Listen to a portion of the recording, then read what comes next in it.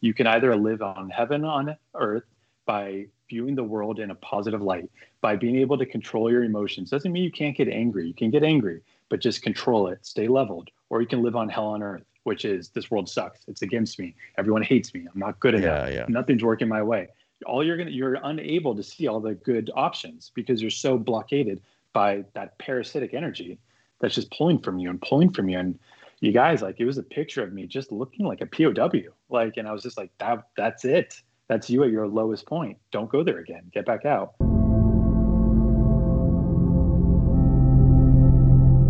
Hello and welcome to the Art Department podcast with episode 48. It's Emmanuel Shu and myself, Jan Urschel. And today we have special guest Dan Lovisi. And I'm going to throw it over to Emmanuel right away to introduce our new guest.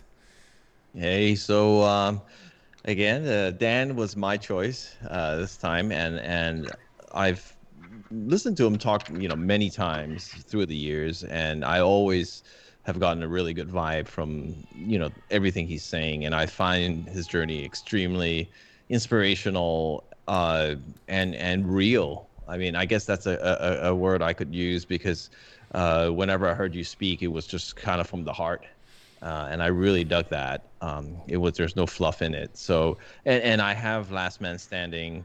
I love your art, and I just think it would be super, interesting to have you on. So, I think for those of you who don't know, let's start with a little history on, just you, and then let's jump into sort of Last Man Standing and, what you've been doing and all that kind of stuff. For sure. Take it away. Yeah, no, so artist, been drawing all my life since I was a child. My father was an artist. He started pretty young, but unfortunately his father passed away. And after that, being the oldest brother, he had to kind of take over for the family and ended up taking banking, as a career. I'll never forget one of the days when he brought me into the kitchen and showed me this giant painting of this cave woman. And I was like, I want to do that one day. Like, that's amazing. I'm not going to say for Zeta like, but it reminded me of that. And I was like, that's something I want to do. And one of my first memories of drawing with him was drawing a Ninja Turtle character. And I was right next to him, and he drew an even better one, and I was just like, when you come back home today, I'm going to copy that as much as I can and try to impress you. And he was like, yeah, we'll see. And when he came back home that night, my mom had like the full drawing colored and everything done. And that's where, he's like, what else can you do? And pretty much created a monster at that point. And it always was trying to, impress my dad, trying to show him that I could do this, that I could lead in a way where he didn't. I wanted to continue that because I thought he had such a great talent. Unfortunately, my teachers didn't want anything of it. A lot of them looked down on me. A lot of them thought I was a dumb kid. Like, don't get me wrong, I had ADD, ADHD. I was running around, wasn't paying attention. My mom used to show me videos where I couldn't even focus on what they're talking about. They had to like hold my head straight sometimes. But when it came to art, I was zeroed in. That was my main thing, my getaway. And holding on to that throughout school, a lot of my teachers, I didn't do well in school. I got bad grades. But again, art was always that escape that allowed me to get by. And I had a lot of people that told me, you should push that away. They used to tell my parents that this kid will be lucky if he ever flips burgers one day. And, but then I had other friends that were like, no, what you have is the power. You're like a mutant. They're like, normal people can only think about like one thing at once. You're thinking about different worlds, creatures, characters, all this stuff. And they're like, hold on to that. Don't let go of that. And I didn't. And throughout high school, excuse me, I eventually taught myself how to do digital painting. Back then in the early 2000s, there really wasn't that many tutorials or workshops, especially not like there is now, where it's everywhere. So it was a lot of trial and error that took years to figure out. And it wasn't until I was about to graduate that my father got me a Wacom tablet. And that's where everything changed, when I saw the potential of what I could really do with this. Again, sorry, I have a scratchy throat. All my teachers, I got like D's and F's in high school in my art classes because they're like, he's not doing what we're supposed to be doing. Well, they're all doing like charcoal drawings and all that stuff. I'm drawing Neo from the Matrix. I'm drawing, like all these wild characters. And they're like, they would take everyone's art and put it up at the front of the school. And mine would be at the like way back, you'd have to go and find it somewhere. So, but again, it was that type of attitude against me that really inspired me to keep on pushing. Like, I've always been like that way, that, to quote Batman, why do we fall? So we can learn to pick ourselves back up. And it was those moments that constantly got me back up. And I think it was my dad's kind of, tough love on me that inspired that essentially made me look at every challenge as kind of a fun thing. So once I graduated high school, I had told my dad, I'm like, he thought that I had to go to college, I had to go to a university, that I had to do something big, and that selling art was stuff you do at the Venice Boardwalk on the beach. Like that's not a thing that you're going to make a lot of money on. And at the time, I thought that he wasn't, proud of me, that he wasn't supporting me. But I think it was just that bit of his past coming in and going like, you need to be safe. You need to really, watch over all this and make sure that you don't crash and burn from your passion. But regardless, that just made me want it more. So once I got out of high school, I got my first job, working on video game stuff, and got fired about 2 weeks in because I didn't understand deadlines. I didn't understand what they were doing. They needed like big stuff, and I was giving them corny little digital paintings. Again, I was like 20. So that didn't really work out. And after that, it was a lot of cheap jobs, doing stuff for like, Best Buy coupons, grocery store gift cards, not getting paid in cash, just trying to CD covers, stuff like that. And it wasn't until my mom called me one day and she said, I have this friend that's a director, and he's got a producing friend that would love to meet you. He likes your art a lot, and he thinks that there might be something there. And at the time I was like, Mom, I don't want to meet any of your friends. Like I know what this is going to be. But she was like, no, really, just meet him. So I ended up doing that. And at the time, I didn't know who this guy could be. I was like, this guy could be anyone. I was still 20. I was a little nervous about the whole situation. I told him, I was like, meet me at Starbucks, Summer Public. So we ended up meeting there. And honestly, I was just telling my brother this. I was like, the first thing he did was he came in there and he's like, you look so skinny. Let me buy you something to eat. He bought me some food because I was so poor at that time. And he bought me some food. And he told me, he was like, look, I hear that you're not really getting much work. You're not really doing stuff. He's like, I can't pay you thousands and thousands of dollars, but maybe what I can do is open doors for you. And I can maybe introduce you to those people that can make you that money. And he was like, all I'm asking for you to do is we just work together. We just, try to come up with these projects together, do a 50-50 thing. And at the time I was like, I want to work for like Marvel. I want to do like this. I want to do that. So that really wasn't what I was looking for. But again, I had no money to my name. So it was either that or I go back to bagging groceries.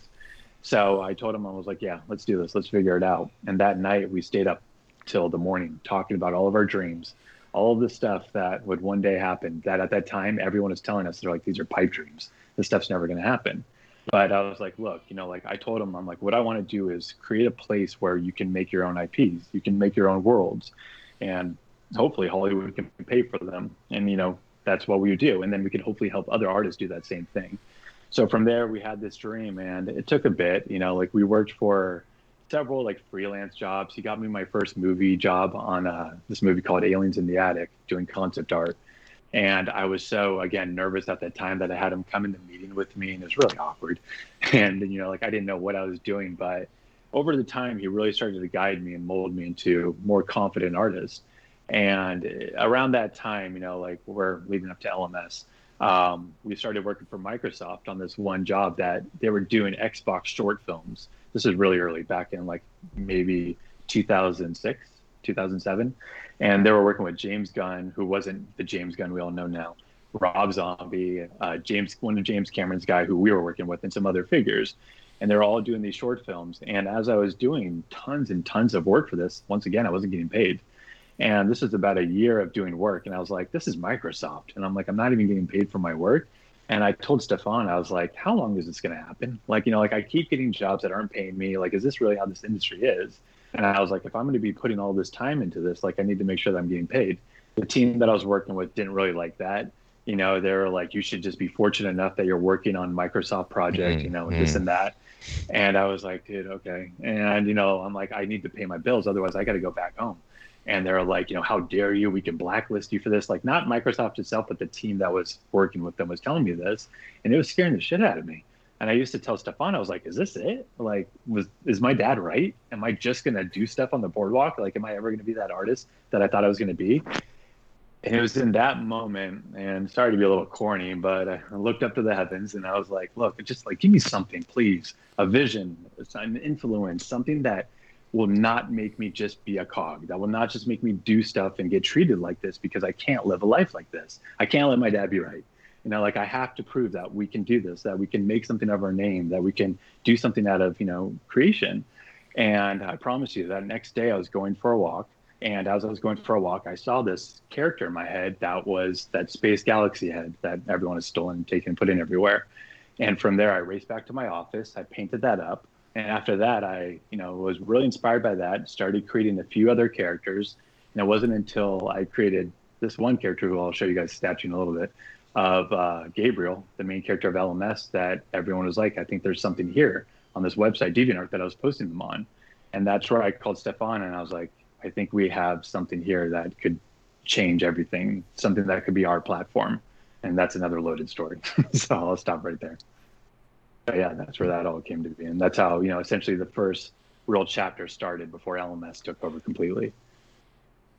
Right. Okay. So and then so from that point on, I mean, you know, I know you went through a lot of struggles with LMS itself, and you know, it was a book. I mean, initially, right? I mean, walk us through that. I mean, so with LMS, the first process of it was the book. I originally had a few characters and a bit of a pitch of what I wanted to do, and I'll take the book out. What I originally wanted to do was, I figured, I'm like, it'd be really cool if we had this mercenary-like character that broke into a police station and he stole the dossiers of all the targets that they're looking for. And from there, he went after them. It was set in some like zombie universe at the time. It was really cheesy and corny. But I had this idea and I told Stefan, I was like, it's just going to be like a 30-page book. It's going to be a small little thing. We'll make it out. I just want to make sure that we can do one thing, that we can produce one book. And then from there, we can see what else we can do. Because I'm like, I think the people in DeviantArt really like this. And they keep saying, push something out. So from there, a 30-page book turned into this book, this giant, I don't know if it fits in this screen, that's about nearly 300 pages. And the process of that, you know, like I tell people, I don't remember it. I wish I did. I wish I had a better story there, but I don't remember really making it.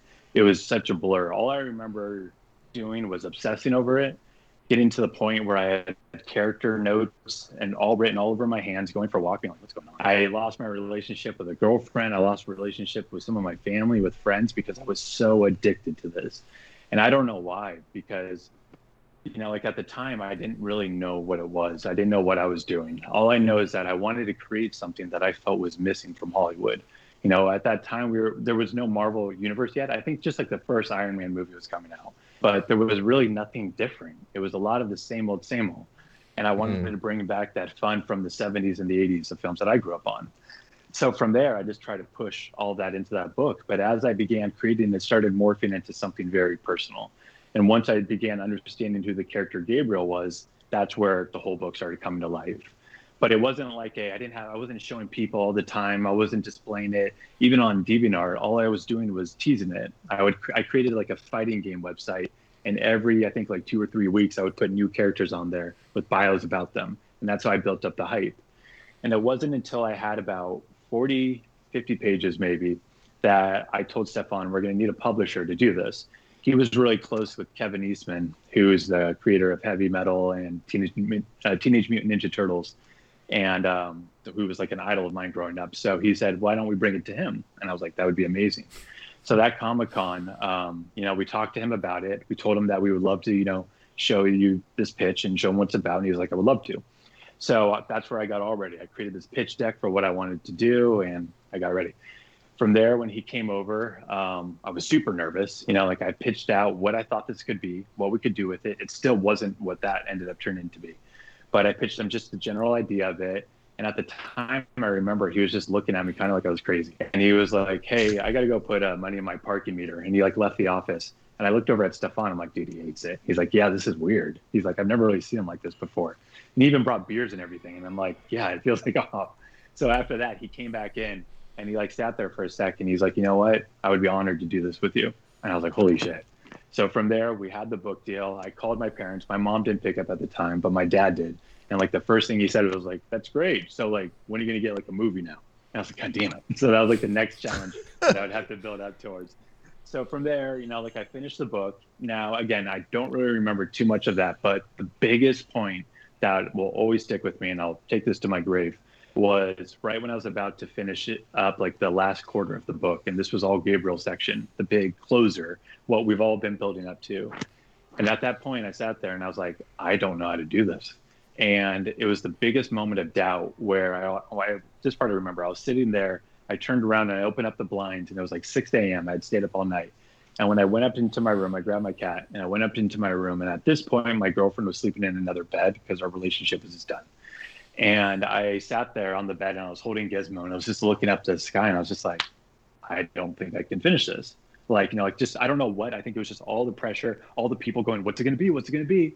And I think it finally just got to me. I was like, I don't know what I'm doing. I think this is going to be stupid. I think it's going to be too silly. It's too goofy. It's too colorful. No one's going to like this. And I was like, I'm going to be the only one that likes it. And from there, I didn't work on it for probably about like maybe half a month. And one of the walks, I went on a walk and I called two people. I called my dad. And I told him about that and everything that I was doing. And he was like, well, look, if you don't finish this, there's going to be another artist that wants it more than you, that will. And they're going to make it. And for the rest of your life, you're going to have to watch them enjoy that success. He's like, do you want to do that? I was like, no. And then the next person I called was Stefan. And I told Stefan, I was like, if I can't finish this for whatever reason, or if it flops, or if it doesn't work out, can you get me a job at like Marvel or ILM or whatever, any of these places? Can you help me with that? He said, of course I will. And he's like, but I don't think it's going to fail. And he's like, if anything, what about this? He's like, what if one day you could call them to work on your project? And he's like, I think that's possible. And he's like, finish the book. And I was like, okay. So from there, I got back, I finished it up. I wrapped it up before the deadline. We sent it in. Everything was great. Like the way that we made the money was really cool. It's kind of like the first Kickstarter for like us, is that I just hyped it up to the point where when we are ready, we gave them a date. We told them when we're going to do it. And when that day came, we made $60,000 that first day. Heavy Metal even called Stefan. They're like, we've never seen pre-orders like this before. This is crazy. We're like, we're printing it. Let's go. The book came, we got the proofs and everything. And then finally the final books came. Kevin brought them. We were so excited. I was like, here we go. I open up the box and I take out the book and I'm like, no. And he's like, what? And I'm like, the covers are all pixelated. Every single cover was pixelated and blurry. All the back was inside. Several pages were messed up. And I was like, I can't put this out. And he was like, why not? And I was like, because it's ugly. And I was like, I refuse to. I'm like, I put too much work into this. These people have waited too long. All these people put their money into it. I'm not going to allow this. He wasn't happy about that. And I understand why. And he left the office. And I told Stefan, I'm like, I'm sorry, man. But I'm like, I hope you're with me. And he's like, yeah, okay. And we're talking like 10,000 books. And at that point, I ended up going back. I remember like walking circles in my office, just being like, what are we going to do? And I called a few people, and like my grandpa, I think my dad, and like another friend were all willing to help. And Stefan said, look, this is how we're going to go about it. Either they put this book out and we do that, or we have to fund it. They can't fund another print. And I said, well, then we're going to fund it. So Stefan and I ended up racking up $60,000 and we paid for all the books again. And during this time, I remember we were getting emails from people being like, are you stealing my money? Like, where's my book? And I'm like, dude, I'm not stealing your money. I'm like, I'm making sure you get the book you deserve and not the right one and not this stinky thing. That like, you should have seen the soft covers. The soft covers were like floppy, wet books. And I was like, who's going to like this? Like, this is all awful. So from there, we ended up getting the books finally. We got them out at Comic-Con and we sold out all of them. And at that moment, that's where we got interest on the film deal. That's the next part of the big story. After that, yeah, like if you want to say anything, go ahead. No. I'm very No. entertained. I Please mean, go ahead. I'm entertained and I'm intrigued, man. Yeah, no. Keep going. So at that point, what happened is that when I showed Kevin the final book before the mishap, when I showed him like the final thing when I was done with it, he just looked at it and he was like, this is not just like a movie or a book. He's like, this is a movie, a TV series, a theme park, candy, toys, clothing. He's like, this is everything. He's like, you have everything in here to do something from. He's like, you need to meet some people. So he introduced me to Russell Binder and Peter Levin, to people that work more in the film industry, on the entertainment side, like merchandise and all that, video games. And they came in, said the same thing. They looked at it and they're like, yeah, this is a lot more than just a book. We should go pitch this around Hollywood. And I was like, wait, what? I was like, what do you mean? And he's like, you would have to go around to these studios and pitch it as like a film. And I was like, okay. I was not ready for this. So I had to like go to Express, get some cheap little suit. And then from there, they set up the meetings. And that was probably the most nerve-wracking I've ever been. We sat with some big people back then, like the producers of The Dark Knight, producers like Harry Potter, producers of now some of the Marvel movies that are out, some big guys. And I probably slaughtered each one of those pitch meetings, not knowing what I was doing, fumbling with the book. It takes place here, but wait, no, actually, wait, hold on. There's this character. Wait, shit. Hold on, sorry. Hold on one sec. Like that. And they're just sitting there like suits. People that do not give a shit about anything I'm talking about right now, that are just like, what's the story for the movie? And I'm like, I don't know. I just know the story for this book. And I'm like, I did not know now I could pitch you 8 seasons for a TV series. I was like, with my eyes closed, with my hands behind my back, it's easy. But back then, it was still just a blur of chaos in my head that I wasn't able to fully explain into words. And I think I was just rambling and going off. And don't get me wrong, like, like a lot of the people were very kind and they were very cool. And they all love the book. They're like, this book's great, but it's like Mass Effect, right? I'm like, no. And they're like Halo? And I'm like, no. And they're like, what is it then? I'm like, I don't know. I've never seen it before. And I'm like, it's part Indiana Jones, part Blade Runner, part Star Wars, part Kill Bill. I'm like, it's everything we love. All the stuff in movies that makes something fun. I'm like, I want to make that. I want to make it where every moment you're just like, what am I watching? This is so fun.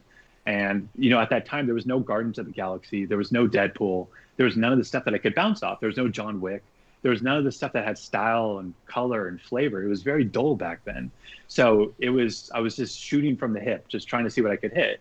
And one of the meetings that I'll never forget was DreamWorks.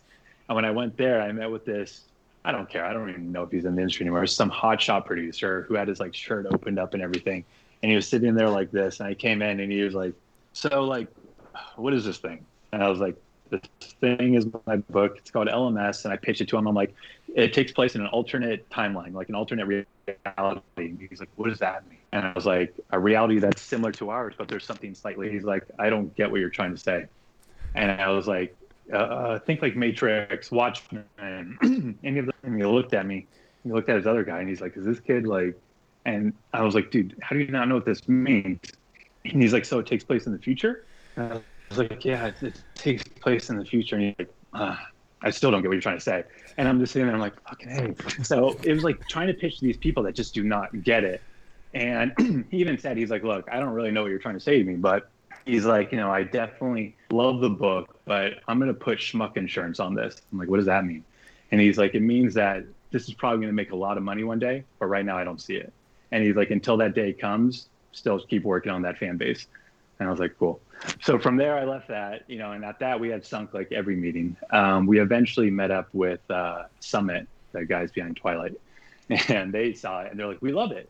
And I was like, I'm like, is there going to be like some low budget, like film that's kind of be played all by like 20-year-olds and stuff? Because I'm like, it's not how I see it. They're like, no. Like, we want to make it like as close as we can to that book. So let's get a contract going. And from there, we'll get the next steps. So at that point, it was the next Comic-Con. And we had waited after Comic-Con. They said we would get contracts going, but nothing had ever happened. We were still waiting like weeks later. At that point, I got a call from a guy named Roy Lee, who's a producer over at Warner Brothers. He brought, I forgot what movie, Departed. He brought that over here from, I think it was over in China first, Infernal Affairs, and then brought that over, How to Train Your Dragon, Lego Movie, etc. And he was like, look, I really like this book and I think it's cool and I want to take over to Warner Brothers. Is that possible? And I was like, well, I can't say yes because I'm already, in a deal with someone, but I also can't stop what you do for a living. So on you. So from there, he brought it over to Warner Brothers. He said that he brought the book over to the head of Warner Brothers while he was getting the haircut. He looked at the first few pages and was like, yeah, buy it. So he came back to us and was like, I want to offer you, an option for this. Then Paramount came in and they said, we want to offer you an option. And then Summit's option was no longer a thing. And then it became a bidding war. And from there, I'll never forget that day, sitting there at lunch, just watching my phone go off like every 5 minutes. And it was just everyone trying to figure out what's the best way. How are we going to do this? Who's going to get this and that? I don't want to get too much into the details of this part just because I don't want to sour any names, but some shadiness happened and something was offered for me to end up leave my team behind. And I was like, why would I ever do that? And I went back to Paramount and I said, if you can match that, but give my boys producer titles, then we're in. And we handshook in the room. And that was that. And from there, we got the option with Paramount. That was probably the best day of my life. It wasn't about the money. It wasn't about the ego. It was just about I can breathe now. You know, like we did it. We finally got through this point. It's not impossible. You know, like we can actually get to these things that you can turn your dream into something more. I never thought we'd get to the stage where we're at now, and I'll get to that eventually. So in that point, Stefan and I were ecstatic. You know, all these companies started calling us saying, we would have bought it. We would have bought it. And I was like, no, you guys wouldn't have. You would have shelved it, if anything. So as that was going on, you know, like we were all really excited about it. And then from there, it was a lot of hurry up and wait, you know, like people saying that, hey, you know, like we were like, you know, let's meet you with this writer. Let's get you with these directors. Let's get you with these people. And then we would wait and wait and nothing would really happen. They ended up getting a writer on it. I don't want to taint his name. You can look him up. He didn't really work with me at all. He didn't really collaborate. He called me once to ask me what the inside of a gas mask looked like. And I was like, what? But like none of the story, like when we got the script, it didn't match anything about what was in the book or what we were trying to say. And, you know, like that, I understood that that's the process and that's how the game works, but I would have hoped for a little more. Once Paramount saw that script, they ended up not really liking it. So they wanted a redraft of the script. And then after that, the second option came by and then it just kind of fell. I want to continue on real quick, but do you mind if I just look for my cat real quick? I want to make sure you can get outside. Yeah, sure. Gotta take one minute. Yeah, my door's open. I just need to shake some treats and see if he comes over. Sorry. Okay, he's here. We're good. Yeah, no, I leave my door open. You gotta show them your cat. You gotta show us your cat. No. Hi. Here's Gizmo. He goes outside? No, well, yeah, he usually relaxes outside, and then here's my little guy. Oh. Here's Remy. Hey. Like, what am I looking at? Yeah, what is this? Yeah, do you guys mind if is this too loud if I turn on the fan? Oh, never mind. No, it's fine. Should be fine. So yeah, no, I'll get back to the story. So from there, what happened is this is probably the weirdest part of Hollywood and the part that I did not expect is that once the option ran out, what happens is that the way that it works for the people that don't know is that Hollywood can either option or they can purchase your project. If they option it, they give you a certain amount of money that will last anywhere from 6, 12 to 18 months. From there, they get a second chance to option it or they can purchase it. If they purchase it for a bigger number, you know, a larger purchase price. And then from there, they're essentially going to make your movie. So it's pretty hard to usually get to that purchase price, I've noticed, because there's so many cooks in the kitchen. There's so many things that have to be done before you even get to the stage where they're even contemplating that. So at that point, once the option runs out, you usually get your rights back. Not this time. And that was the scariest part that I've ever been through. You would think that your agent would want to help you get your rights back. But instead, I get dodge calls, doesn't respond to me. When I finally get to him, yeah, I'm looking into it. I'm like it's one phone call. Like just call them and see what's going on. Yeah, no, I'll let you know next week. Next week comes nothing. I feel like a nagging girlfriend emailing them being like, dude, like where are my rights? Like I need my project. This is like my baby. This is my life. Like I'll jump off a bridge if I don't get this back. And no, I'm working on it. And I'm like, that's what I mean by like the hurry up and wait. You know, and it's just that constantly. And I'm like, am I being toyed with? Like it felt weird to the point where no one knew how to get this back, as if no one had worked in Hollywood before. Thank God for guardian angel Stefan that came in and through whatever white magic he did, somehow got the rights back completely. And we didn't have to pay a dime for them. And after that, even our lawyer was like, yep, you got them back. You're good. So when was this? This was probably about 2014. Okay. That this part was happening. Yeah. End of 2013, 14. So once we got the rights back, it was a lot of, what do we do with this now? Like, where do we take it? What people do we show this to? How do we get it in the right hands? And thankfully, more stuff was starting to come out that was a little more in tone with LMS. So it was a bit easier for people. Oh, it's like Deadpool. When it's not at all, but still it's like, okay, yeah, sure. So it was a lot easier to take those meetings. But as we were pushing through that, eventually we started meeting with like, you know, directors, writers, people that we thought maybe would have more edge than just your random executive producer that's going to have to then pitch it to his producer in a slaughtered form than what I ever pitched. And we met with one director, Gavin O'Connor, who directed the movie Warrior, and really cool, really good guy. And he saw it, and he saw the book and he saw what we were doing with it and everything. And I was actually hired by him to work on another project, but we ended up showing him LMS. And when he saw it, he was looking through it and he was like, this is great. He was like, this whole thing, you did this? And I was like, yeah. He's like, this would be like a great movie. And I was like, well, I'm glad you said that. Like told him about what was going on with that deal and everything. And he asked me, he was like, who would you want to play Gabriel? And I told him, I'm like, since day one, sorry, just dry air, cats. I told him, I was like, Bradley Cooper is who I've always wanted to play Gabriel. And I just think this would be, a really cool, face. Yeah, I kind of based it off of him, from like the A-Team. And I was like, he just has that personality of who I see Gabriel as. And he was like, well, here. He takes out his cell phone. And he's like, well, now he knows. And he shows it to me. And I was like, what? It gets better. And he saw it and I was like, what the hell? And he's like, yeah, look. And he says, sounds awesome. Show it to me. I would love to hear about it. And I was like, that's cool. And then I was like, I can just do that. And he was like, yeah. But he was like, let me hear more about the project before we say anything to him and we'll figure out what's going to happen. I was like, cool. So from there, I ended up working with him on it. And, he asked me, he was like, tell me what this is really all about. I was like, oh, let me tell you. So at this point, I had more of an understanding of the story. And I can tell you guys because I don't mind it.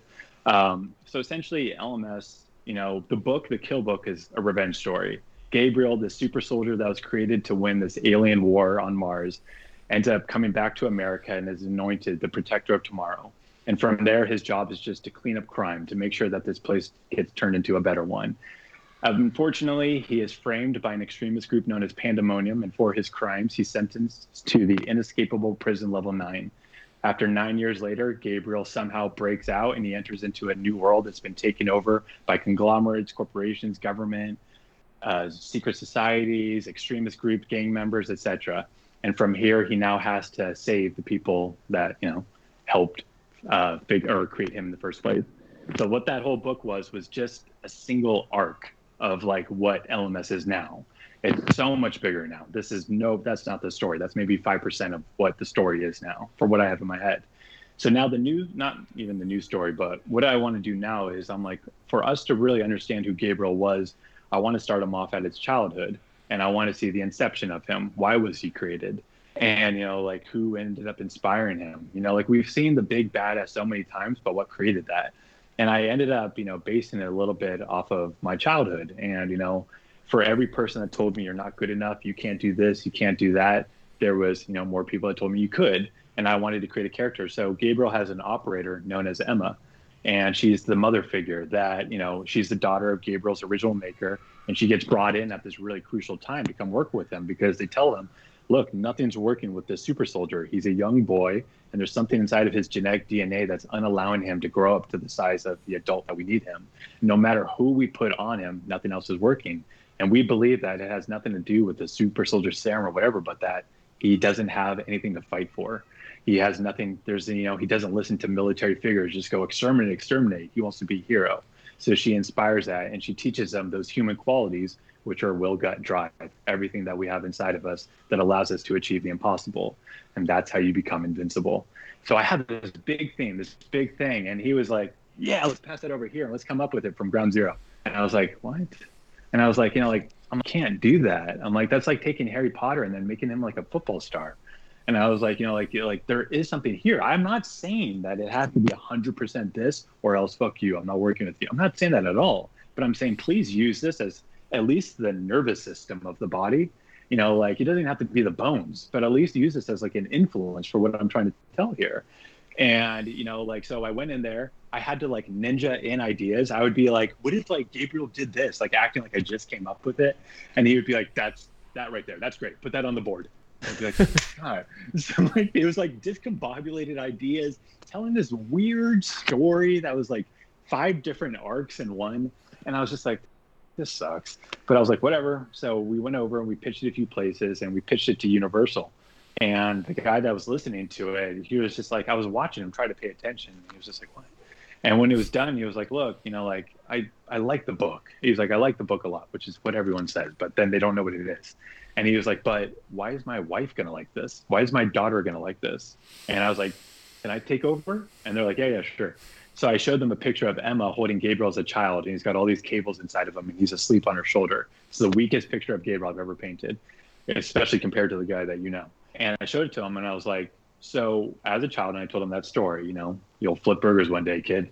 And this is what I became. And if it wasn't for those people, then I wouldn't be here pitching. Gavin wouldn't be here directing, and you wouldn't be here leading Universal. And your wife looks at your children the same way that Emma looks at Gabriel, and I think that's why they're going to care. And he's like, well, why wasn't that in the fucking pitch?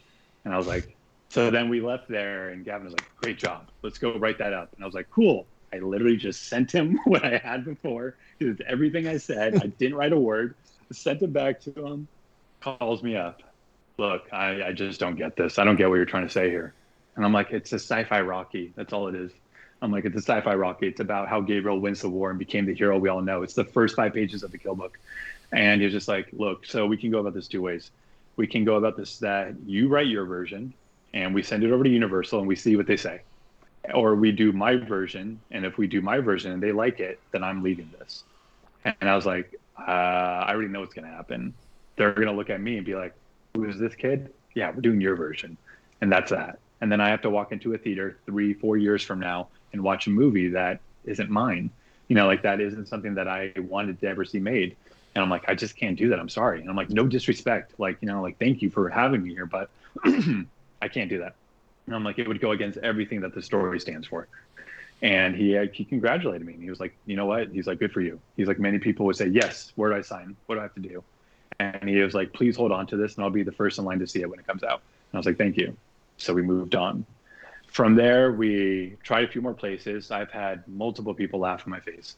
I've had multiple people tell me what LMS is and tell me who Gabriel is.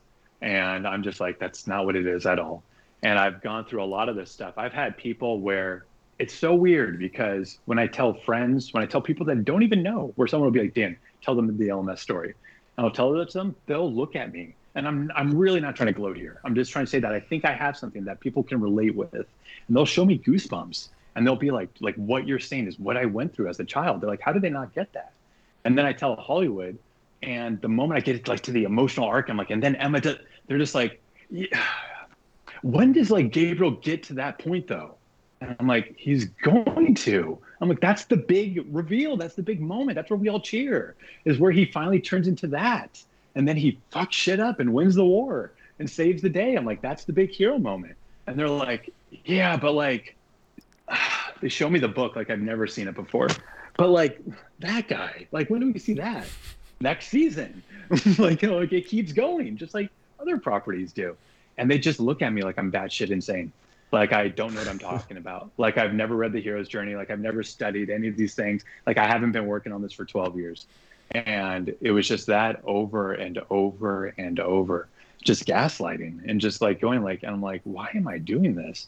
So eventually what I did is I put together 150 paintings, not all finished, not like what I usually do, but like rough, you know, colored in paintings. And I just drew out the story for Gabriel and Emma, what they were going to do. And from there, I was just like, you know, screw it. I'm just going to edit this together and just make a simple little trailer. As you know, the simple little trailer turned into 30 minutes of stop motion animation, sound effects, music. I hired actors, everything. And I ended up creating this little thing that, you know, ended up turning into a 7-minute short. And at that point, Stefan, doing his weird esoteric Hollywood producing, ended up getting some connections through people. And I don't know if I'm really allowed to talk about this, but they said that we could, and we could go around, and it would just make the story so cool. And I haven't told anyone this yet, so whatever. So what ended up happening is that I'll start with names so I don't spoil the big reveal, because it's why I believe that something more exists to this world than just us living a job from 8 to 5 and that's it. I believe that we all have this ability to tap into something more, and hopefully if this all comes together, I can be living proof of that. So what ended up happening is that Stefan was selling props through this one company in Germany, and there were Marvel statues, really cool Marvel statues of like all the characters and everything. And they would go in theaters, millionaires' houses and stuff, Marvel Studios, whatever. And one of the ones that he did was Rocket Raccoon. And he's like, I want to give this over to Bradley Cooper as a gift, you know, and just send it over to them. And he ended up doing that. He gifted to them. They loved it. They thought it was great. And Bradley's producer hit up Stefan, is like, so what do you guys do? Do you guys just like make statues? He's like, actually, no, that's not what we do. He's like, that's just something I do on the side, just to whatever. He's like, we actually make properties and we make stuff. And he's like, awesome, let me come by sometime. I was like, for sure. So he tells me, I lose my shit. Like I end up signing a copy of LMS for Bradley Cooper. I try not to simp out too much. And then I put it down, and then his producing partner comes by and he's like, tell me what this is. So I give him the story that I just told you guys about Emma and Gabriel. And he's like, that's great. He's like, I love that. Like it's very emotional, has a great hook. But he's like, the issue is Bradley's just so busy on A Star is Born right now. It's going to be impossible to get his attention. And I was like, it's all good. Just the fact that you're here, the fact that I can give you a book to give to him, like that's, if I were to show you guys a post in Facebook in 2011, like I said, this would happen one day. I posted a picture of Bradley as Gabriel. I said, movie gods make this happen. I'll be patient. And I was like, so just the fact that I'm here, it's cool enough. And he was like, awesome. So he goes his own way. We don't hear anything else. We continue on. We continue pushing. We meet a few people, like the company Digic. We sat down with CG company that's done stuff for like Love, Death, Robots. Really cool. Very cool. They want to like partner up with us. Let's create like an animated LMS series. And I was like, fuck yeah. So we talk about that, but just life happens. Stuff comes up. And then in 2000, I want to say 17, maybe 18, I ended up meeting these two brothers, the Jagger brothers. Dean Jagger is in the show Warrior on HBO Max. He was also in Game of Thrones. And then Ben Jagger is a writer-director. So they end up coming down once again just to work with me on some stuff, just to like do some project work with me. But Stefan's like, so have you guys heard about LMS? And he shows it to them and they see it and they're like, what the fuck is this? They're like two big British guys. And they're looking through it and they're like, you did this. And I was like, yeah. They're like, what is this? And I'm like, I don't know. And they're looking through. I'm like, can I show you guys the trailer? I'm like, I think you guys will like it. And they're like, yeah. So I show them the trailer. And as they're watching it, this is where I knew they were the right guys. I watched both of them like clench their fists in excitement at like the part I wanted them to. At like the big moment where Gabriel reveals who he is and turns into a badass. Everything I've been trying to tell Hollywood. And they both like clench their fists and they're like, yeah, fuck our project. Let's do this. How do we get on board with you with this? And I'm like, I just need help getting it out there. That's all. I'm like, I know the story. I can pitch it to you guys. I'm open to work on it, develop it more. Let's figure it out. And they did. We all shook hands there. We ended up getting a contract signed between all of us. And for the next 2, almost 3 years now, we would work on it. But as we were working on it, Dean was filming elsewhere. He was filming Warrior. So while he was filming that, I was working with Ben, just walking him through, making him understand the rules. Probably the most patient anyone has ever been with me in terms of like creative on LMS. And he would sit there and just try to understand it because there was so much. I'm talking like 8 arcs that take us from a simple baby super soldier to the final days of mankind, the Book of Revelations, the final war. And like how everything and how we get to this and all of the rules that have to apply for us to get there. And he worked on it with me. We wrote stuff together every day, getting together at this like restaurant and just jamming out. We really became like family there. Like I consider him family. I'd take a bullet for the guy. And after that point, as we're working, they told me something that would lead to the magical side about what's to happen. So they told me, they're like, hey, are you into like synchronicity or any of that stuff? And I was like, not really. I'm like, I don't really know too much about it. And I'm like, like I know about like the occult and all that stuff. I'm really into that type of stuff, but not really synchronicity. And they're like, well, Dean was born on 11/11. And they're like, we see it everywhere. And we look at it as like a good hint, like as a, a good little thing. Keep following whatever it's leading to. I was like, cool. Well, if I see it, I'll let you guys know. So like as we're doing that, I started seeing it more often. And it wasn't, like at first it's just like you pick up your phone, 11/11, you're just like, oh, cool. But then it got to the point where I'd be sitting there and I'd be like, fuck. And I would like pick out a book randomly and like open up the page and be like, oh, that's what I needed. And then as I'm looking, I'm like, oh, page 111. I'm like, okay, whatever, just probably just by chance. But then it got to the point where it was like every time I'm thinking about something, it was 11/11, it's there. It started seeing it so much where I'm like, what's going on? And I'm like, it's just because I'm overthinking it because they told me about it. But I even told them, I'm like, no one would believe us unless they were there in those moments to see that it felt like we're almost being guided by something. So one day I go and sit down with them and they're like, look, we've been wanting to tell you this, but we wanted to get to know you first before we told you. And I was like, what, you guys part of some like secret society or something? And they're like, no. They're like, no, they're like, before we ended up moving here, we were construction workers. They're like, we weren't actors, we weren't writers. We always dreamed about being them, but we come from middle of nowhere, England. And he was like, we had to hit concrete with hammers to make money. And he was like, we had this dream though that one day we're going to make it no matter what. And he's like, before we left for America, we ended up meeting this psychic. And he's like, our friend told us to meet him, and then our mom told us, you also got to meet him. But we weren't really like into that stuff too much, but we're like, fuck it, fine, whatever.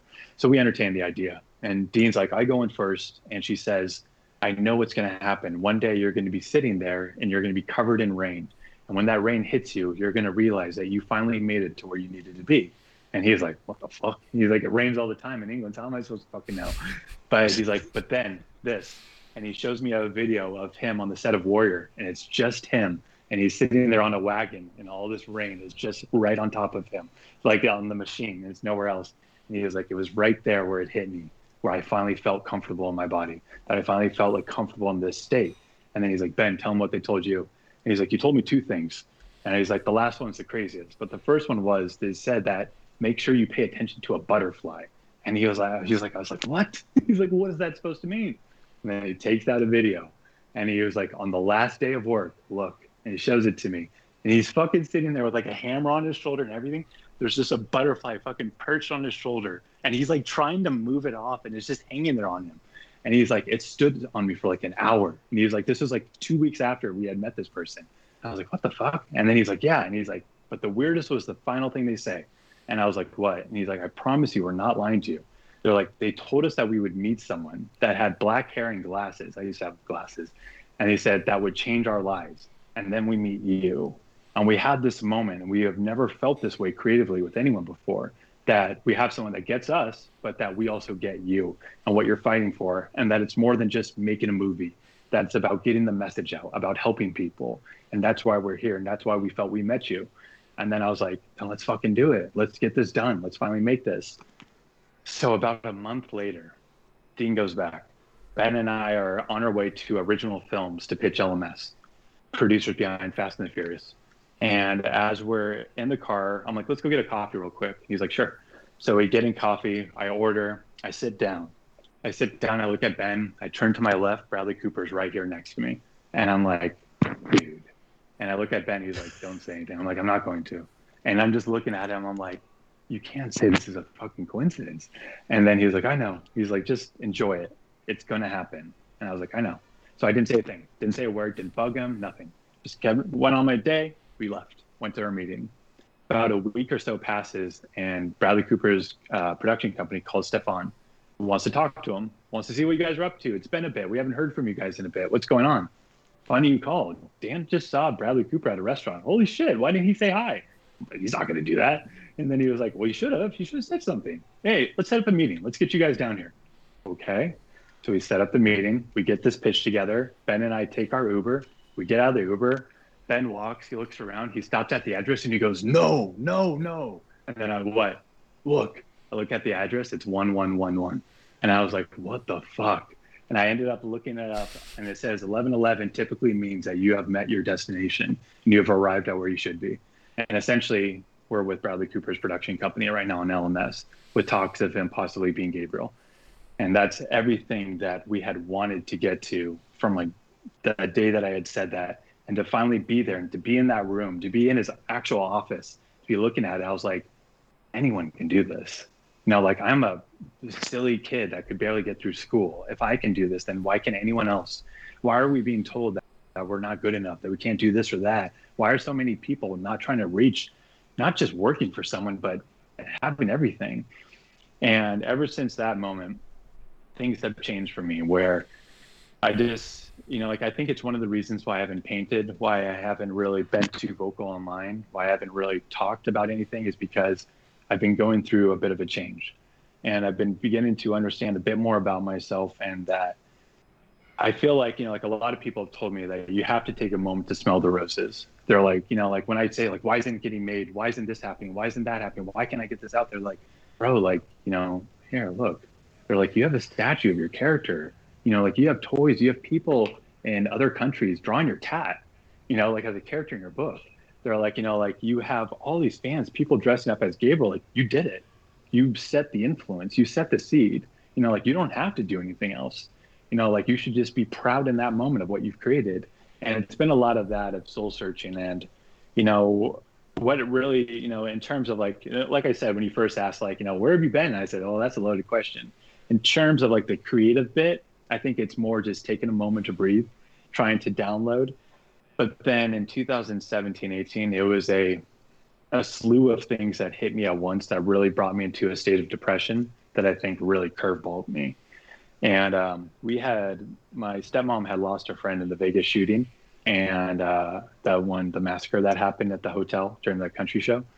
And my sister also lives in Vegas. She was working there that night in that city. And my friend also was out there that night. The amount of gun violence that was going on over the weeks. I had a business opportunity that I don't want to name names on this because this one's big, but something very big was building up to allow me to do something and essentially was pulled right out from under my feet. And it was done in almost a malicious way.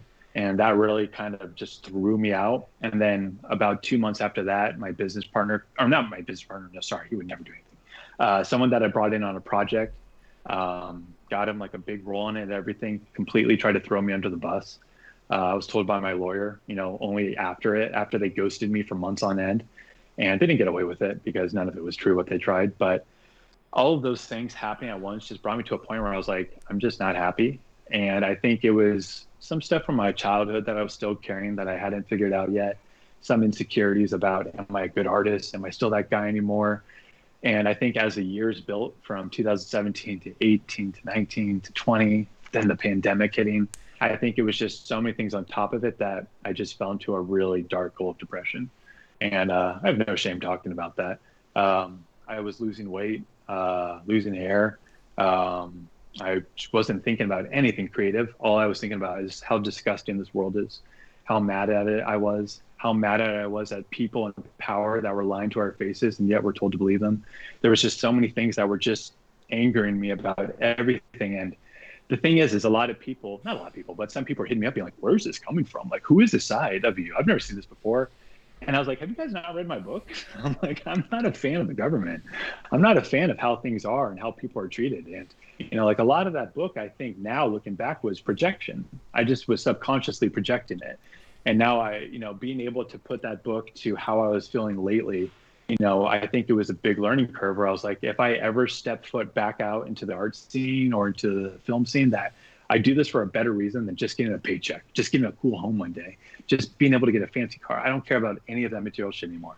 All I want to do is hopefully show people that you can achieve this and that you don't have to work under someone's thumb, that you don't have to continue to build someone else's dream, and that you can become literally whatever you want. It's will, gut, and drive, and that's all it takes. And it was really, that's why I think it's so important that I can get this to a point where it's actually real and we have all the people so I can show all the steps and I can say like, it's real. Every time you see people on Shark Tank or any of those shows saying, all you have to do is just hold on. That's all it is. Literally, that's the truth. That's all it is. There's nothing else to it. And, a lot of, like I started getting into research, like into our ancient past and trying to find influence and role models that aren't here anymore because I can't find any today that I look up to, and trying to look back and just being like, we used to aspire to greatness. Our ancestors wanted to be something huge. And, the fact that we just feel like we're kind of declining, that really began to influence something inside of me back in like 2018, but I didn't know what. And I tell people, I'm like, in order to figure out what my next book is going to be, which will be called Where Gods Die, which is going to be the fantasy origin story of how LMS came to be. So like their ancient history. I had to fall. I had to go to my darkest point. And when I started looking into like philosophy of a lot of like Carl Jung and Nietzsche and a lot of these people, they all said the same thing, that essentially you have to destroy yourself. And that only in that darkness can you find that light. And if you can be able to be strong enough to pull that back out and I guess channel that into your work, that's where the greatness came from. And right there, a light bulb went off and I was like, all of my projects have been spun out of anger. They've been spun out of fear. They've been spun out of danger, out of me thinking I'm not going to be able to do this or I can't do that. They influenced me to get my ass into gear. So I think the last 3 years has been a lot of that, just building up and trying to get to a point where I felt comfortable enough to really be able to start something new. And that's what my next book is going to be. And that's where I'm at right now. So are you back to painting? And yes, yeah. I just painted 2 pieces recently. I did a a nod to Berserk and the late author Kentaro Miura that just passed. And I'm working on, like I said, just putting together my next book, which will be my take on the Lucifer rebellion, the fall of man, Adam and Eve's fall. I think there's something there that I see that I've never seen done before that I want to try to approach that I think could be really cool. And those that I've pitched it to are all like, yes, please do that. So I think I have something. And so I'm going to start that, but I'm going to take my time and really try to get back into it, because not that I'm like rusty or anything. That's what I was worried about. I'm like, if I start painting and I suck again, then like kids that are like 16 and 17 that are making short films that look like something Weta did. So I'm like, it has to be good. So, like I feel like I still have it. So it's just about trying to get back on my creative ground now. And I just moved recently, and I just got out of a relationship, a breakup for 3 years. So being, back on my own now and being back in Santa Monica where I can take walks near the beach and just get fresh air, it's really helping out and really getting me out of that dark state that I was in. So I feel good. That's awesome. And and LMS is in progress still. Yeah. So right now with LMS, there's interest from some of the biggest studios out there, but it's the same thing. We love it. It's great, but we're looking into it. I'm like, what does that mean? So I'm just waiting on that. And then I don't want to name him yet, but a very big director producer, just recently came across the book and sat down with me. And I spoke to him about it, and he was like, hey, he was like, look, I love this. I love the Kill Book. He's like, I have so many ideas. Can I pitch them to you? And I just said, can I pitch you real quick what this is? And then you tell me if that's still it. And then he was like, yeah, for sure. So I pitched him that same thing, and he was like, no, that's it. He's like, that's that emotional arc. He's like, if you can take that and push it into a bigger story, let me know. And I was like, I can do that. So he thinks that he can set this up as hopefully an animated series, like, something like Love, Death, Robots. And he said, and I respect his, because he's definitely got the, the resume to back it up. But he said, he's like, what you need to do is first, you need to get your audience. And he's like, maybe that's into short films, maybe that's into something smaller. But he's like, I think if you jump into this as a movie first, it's going to be too big. Like they're going to try to make it small and they're going to try to dumb it down. And he's like, with anything, we need to build up the precedent. So when we do the movie, you can point to that and say it needs to be this, and it can't be anything less than that. So I trust him. So we've been talking with that, but honestly, like I feel it in my heart. I was talking to my brother about that. And when people say, hey, like, is LMS ever going to happen? I don't have a moment of doubt. Like, you're going to have to kill me. Like, I'm going to have to die. Like, that's the only way it won't. And then Stefan will probably get it made, but like, it's going to get made. It's going to happen. I can see it, like I can listen to music and I immediately see the trailers in my head. And like, it's that clear. It's not like I see their lips moving. I see the words coming out. I see them voicing the trailer for me. Like, that's how clear it is. So I have to believe that that's pulling in from somewhere. And like Dean said, who gave me great advice, he's like, look at it like this. You're watching a movie, a great movie. Just enjoy it. It'll happen. It'll come. And it'll come when you least expect it.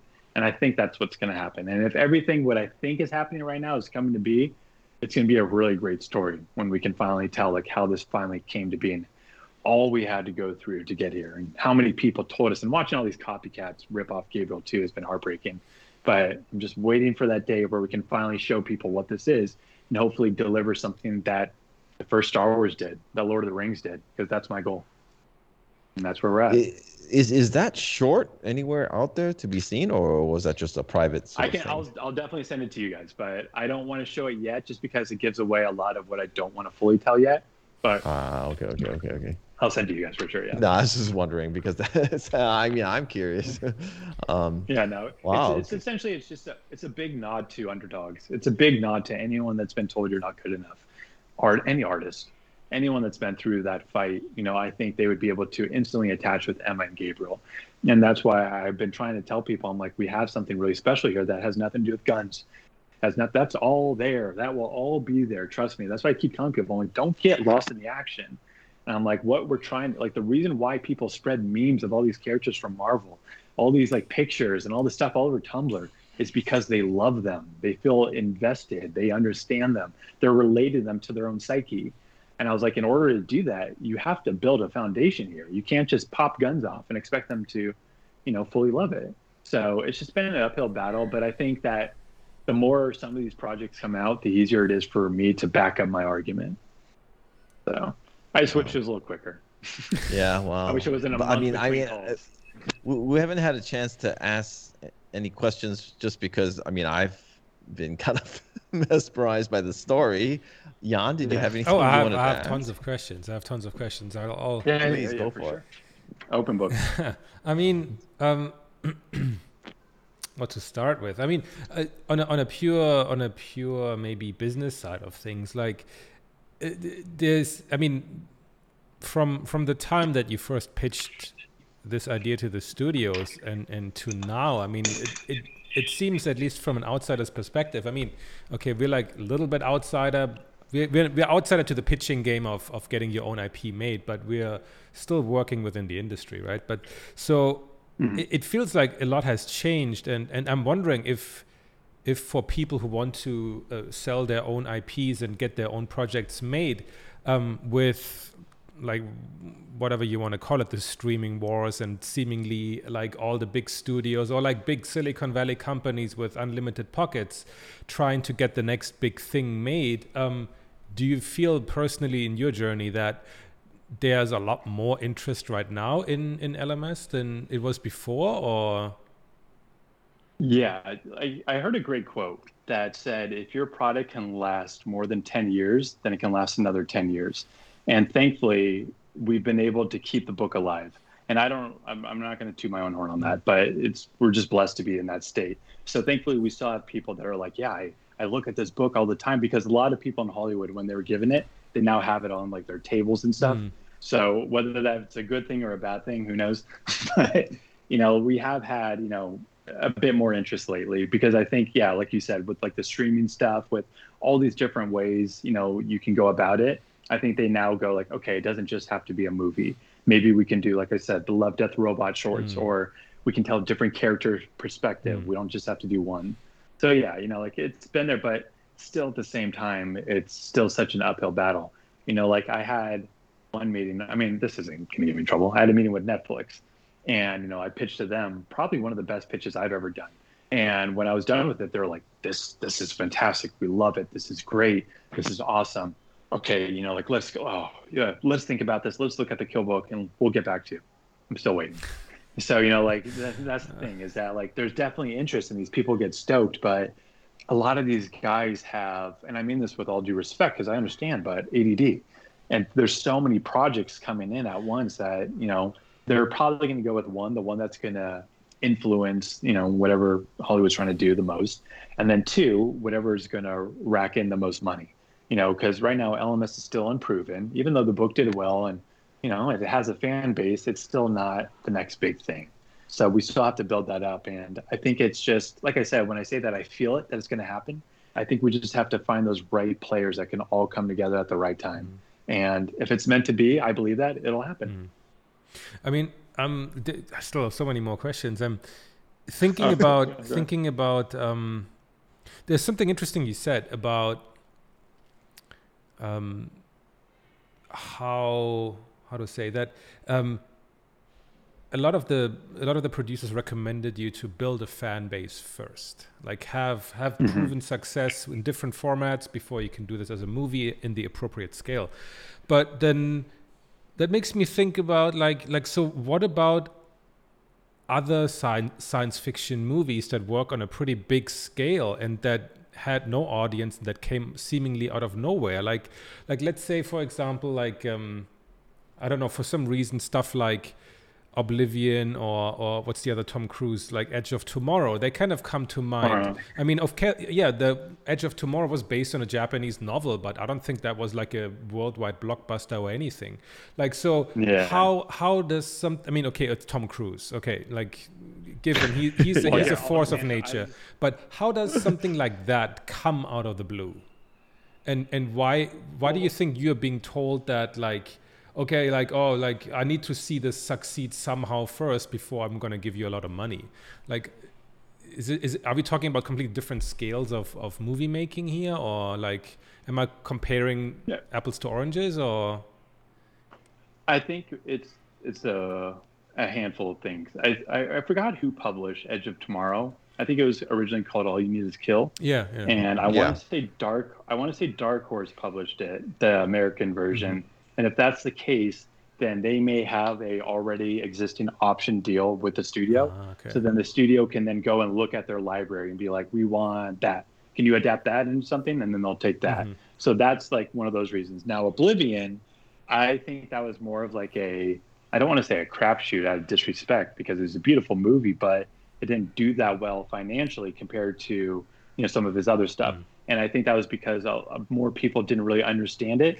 So you will have moments where these type of movies can get made and get put out there, but they have to have some caveat, as in Tom Cruise is attached to it and he's producing, or this guy. Now, that's why I always wondered, I'm like, if we had Cooper doing it, wouldn't that be enough of a maneuver? But I guess not even. Wow. So like, I don't know. Like, that's the thing, is I wish I had some cheap book that told me all the secrets of Hollywood. Why they don't do certain things. It'd be no. It's a great question. But the thing is that, it's so random, because, I mean, look at Avatar, right?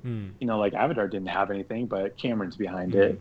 Like when, for example, like Guardians of the Galaxy, when that was first coming out, I remember a lot of people were like, that's not going to work, because no one knows what that is. I was like, it doesn't fucking matter. It's beautiful looking. It's cool looking. It's different. It's weird. It's funny. That's it. That's what people want. They just want something new.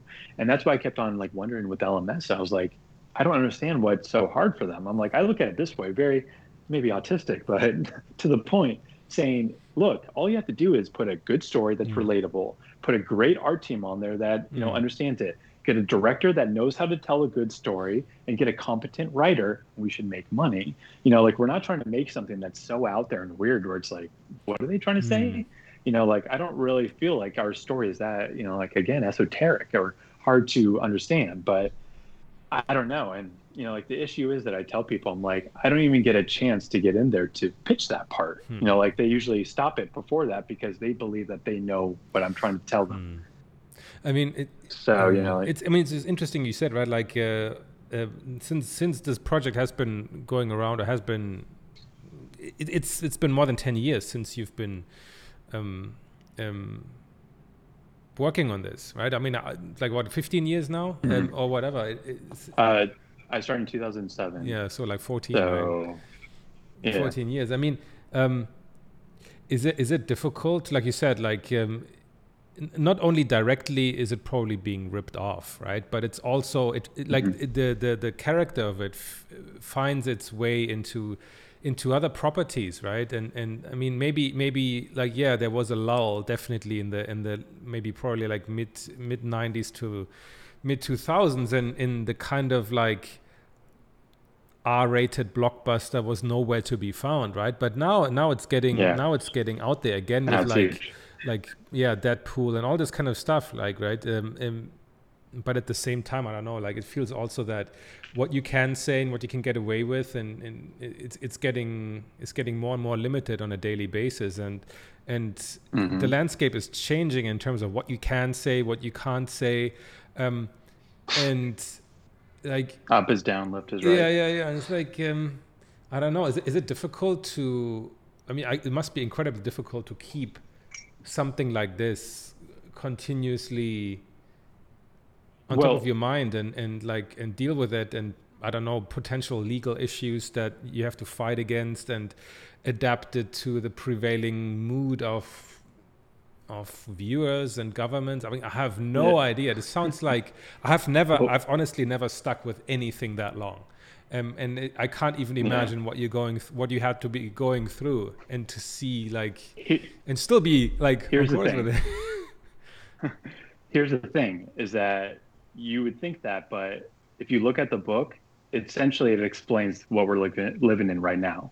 I mean, the first page is an agent telling Gabriel, the mainstream media has completely been taken over. Your audience are being fed lies on a daily basis. You live in a state of fear, chaos, and panic. The government is controlling everything, and they're essentially about to go into putting that final step in, where this is it. If we don't come in now, it's game over. You look at how the pandemic was treated. You look at how the government was treated. You look at military being pushed into Washington. You look at all of these riots, everything going on, the censorship as well. I mean, like, I even make fun of that in the book. There's so many things in there in the book where a lot of people are like, wait. And I'm like, that's why I want to get it out. Because, like, I feel like not only would it be relevant, but it would kind of be a a bit of an ass kiss to this weirdness that's been happening. Like I'm not really too crazy with the whole censorship thing. I think free speech is very important. I think as long as you're not hurting people, obviously, or you're not inciting violence, of course. But like what's been going on feels like there's a bit of a bias. I'm just going to say that. And that, like I feel like that if we keep going down that route, we're not too far away from what 1984 is the book, like where everything starts getting a little too funky. And, like that's what this was all about, was about stopping that system from ever infecting freedom. And, like, so that has been a thing when it comes to the lawsuits and the ripoffs. I can't say much, but I will say this. I've been told before where people are like, oh, what, does Dan just think that everyone steals his stuff? I'm like, no, it's not that at all. It's when I'm literally told by people that worked at the studio that they're looking through your book and they're stealing stuff and they have your pictures all over the walls. Hey, you should do something about this. That's when I'm saying it. When I'm told by multiple artists that, when I'm told by people in China, when they're coming from their studios and telling me that, yes, I'm going to do something. And I feel like I have the right to do that. And I have won lawsuits before. I cannot speak about them, but they were great. And I'm glad that we did it because we set a standard for that. And I've had even people in the industry say, we can't do this anymore. We can't like fuck around. Like everything needs to get approved before anything goes out. Now I'm like, good. You guys shouldn't be going around. Like I was told once before that some guy from, can't say the studio, but a very big studio on a very big game. He was like, yeah, I saw him copying your blank character. And I told him, I was like, you can't do that. That's Dan's work. He looked at him and said, I don't care. It's not mine. And then walked off. And I'm like, that's how they treat it. And I'm like, meanwhile, I'm fucking suffering, working every day trying to get this thing, trying to hold on to that originality. So it bums me out, but I was told a great quote. John Rosengrant over at a Legacy FX. I went over to a studio once when they built that Gabriel statue right up there. And when I went over there, he took me into a room. Real quick, a tangent. In Comic-Con one of the years, we were selling the Kill book, and the director of Underworld, Len Wiseman, bought the book. And I remember watching him buy it. He directed the new Total Recall. And as he was buying it, my girlfriend at the time told him, hey, he can sign the book for you. And he literally looked right at me, and I was like, I'm good, and took the book and walked off. I didn't take anything because I'm like, I don't know the guy. But I just thought that was weird. And I was like, okay, whatever. Moved on. So I go over to the Legacy, and I go to the studio, and they're like, come over here. And they show me a room, and there's a door, and they're like, before we take you in here, we just want to tell you that we fought as hard as we could to not do what he wanted. But and I was like, what? And then they open up the room. There was Gabriels everywhere. And they're like, Len Wiseman came in with your book and was showing us all through and everything and saying, make it like this. And we're like, we know the guy. We're making a statue for him. We can't do that. And he's like, well, try to do as much as you can. Now, Legacy did nothing wrong, so I am completely not outing them. But in that moment, John told me, he was like, look, I know this sucks, but he's like, what you need to see is that they can take your art, but they can never take this. And he's like, the moment they take that, then you're in trouble. But he's like, you can always be more creative. You can always be more imaginative, but it's up to you to hold on to that. So that's been one of the things that I've been trying to do, is keep the dignity of LMS alive. I understand that there will be designs that will be influenced or subconsciously influenced. I don't mind. I see it all the time. I just saw one last night that had a glowing triangle in the center of the helmet, everything. But shit happens. Now, but when I'm, like I said, back to what I was first going on, when someone tells me that they're doing it and it seems somewhat weird and like, agenda driven, that's when I have to speak up, and I'm glad we did. So yeah, times have changed, but thankfully they haven't affected us as most might think they would. Like maybe me mentally, but other than that, yeah, no, we're still kicking. Cool. Emmanuel, do you have any questions? I still have. No, I still have. Go for it, Jan. Oh yeah, go. I mean, actually, maybe to get a bit of a glimpse on. I mean, you've been keeping this project alive for a long time.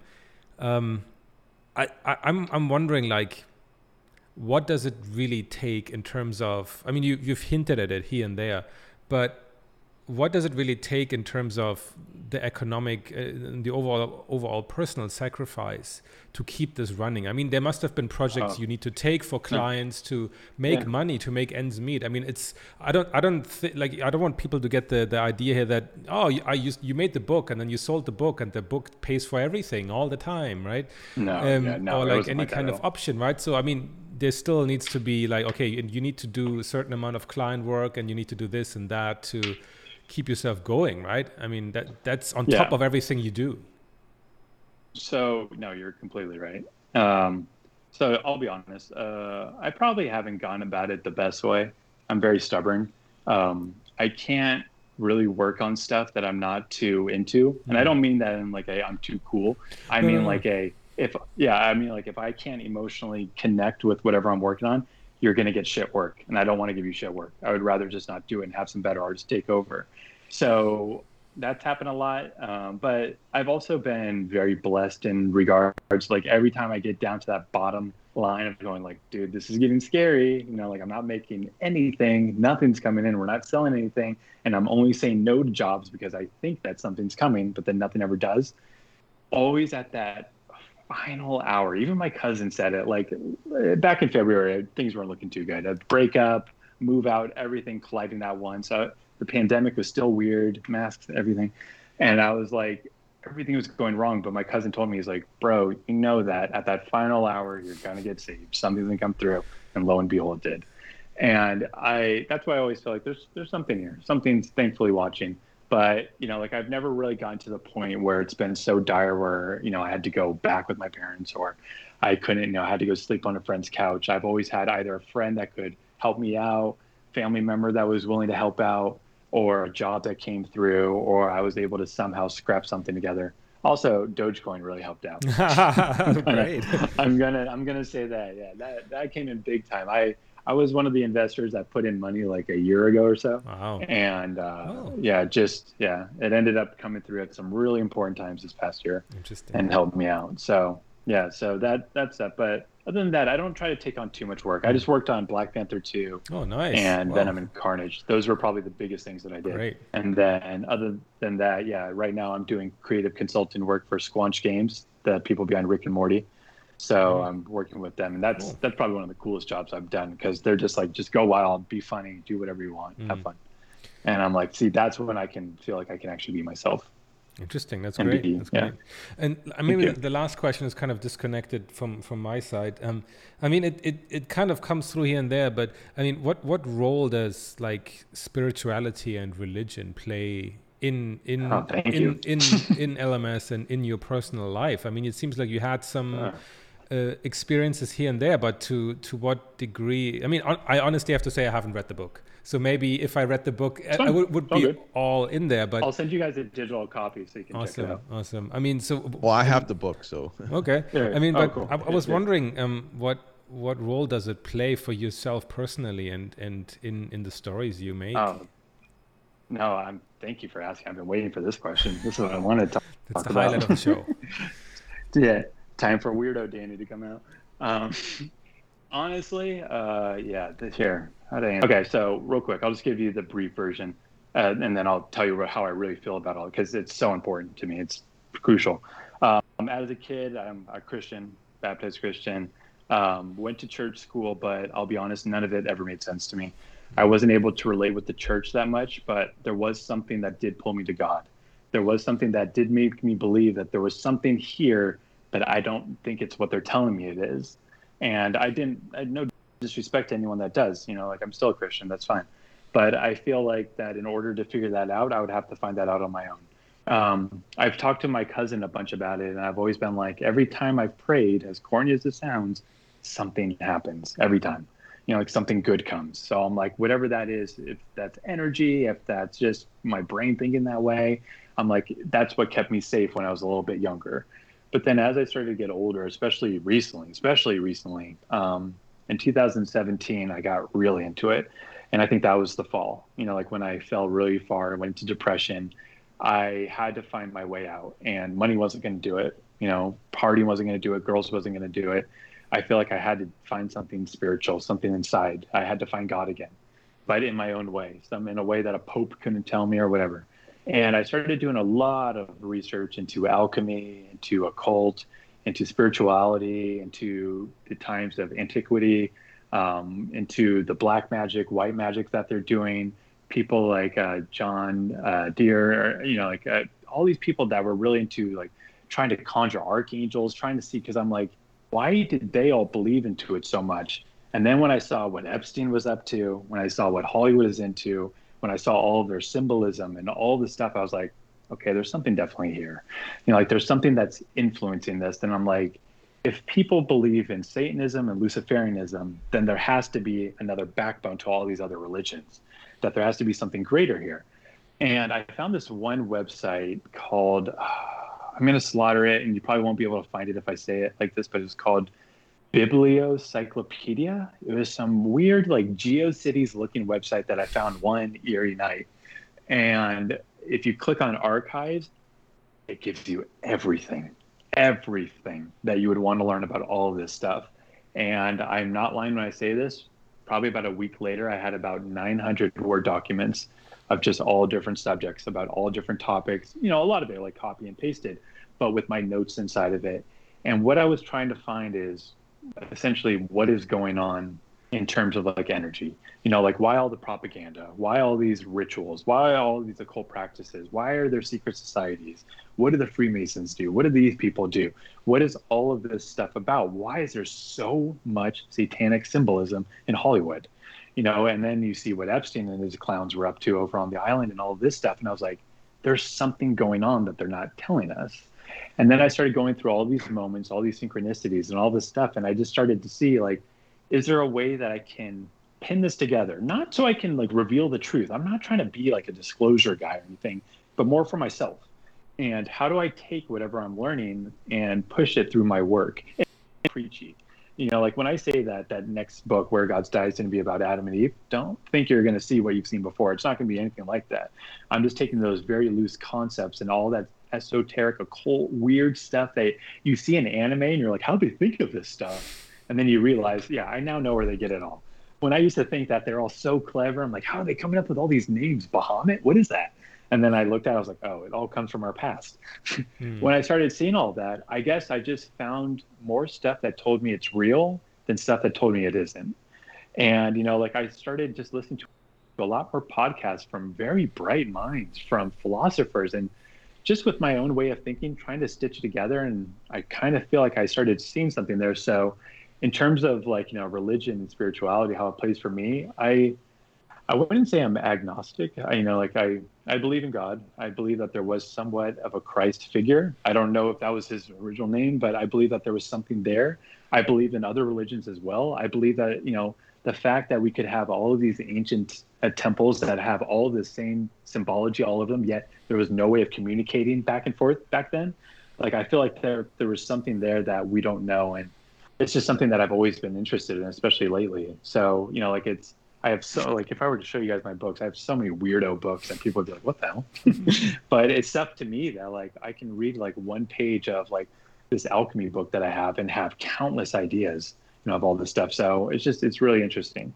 But like, you know, like some people, like I've had people message me being like, dude, like, what are you trying to do? Like, you know, like, have you like lost your mind? I'm like, I'm a fucking artist. I have fun with this stuff, you know, like obviously I was telling my brother, I'm like, unfortunately I have bills to pay.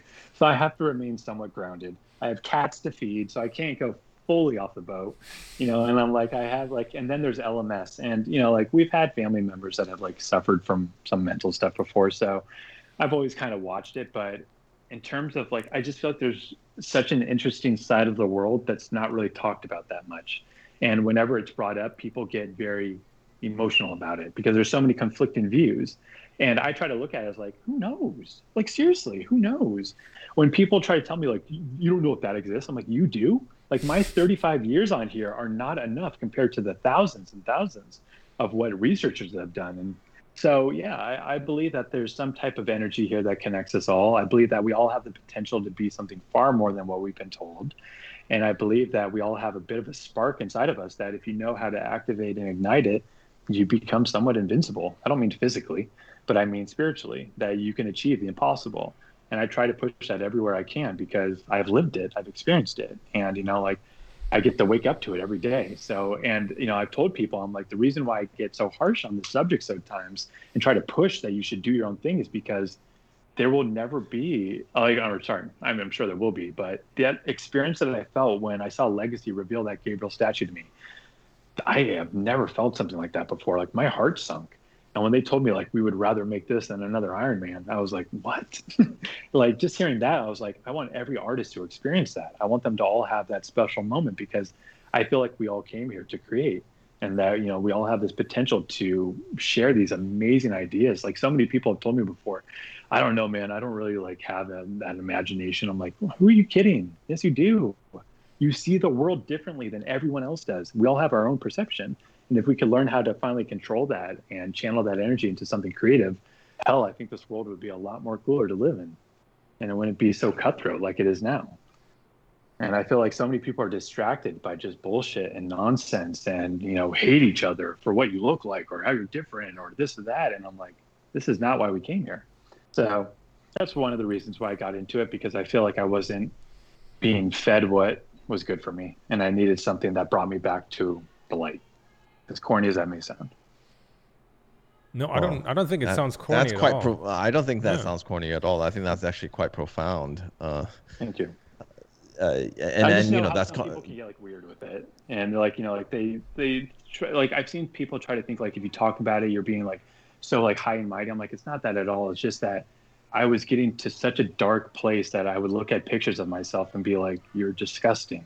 Like you look like a bug, you know, like you're not taking care of yourself. You've lost it all. And day one, if that's how you're going to be, and you can't go down like that. And, you know, like when I started getting back to that and I found, you know, God again, and to me, God is energy. It's just this, it's whatever that feeling in your stomach that says, go paint, go create. Oh, that's influencing. Go write that down. Oh, go do that. That's God to me. You know, it's keeping me alive. It's keeping me focused. It's keeping me grounded. It's not making me lose it and hate the world.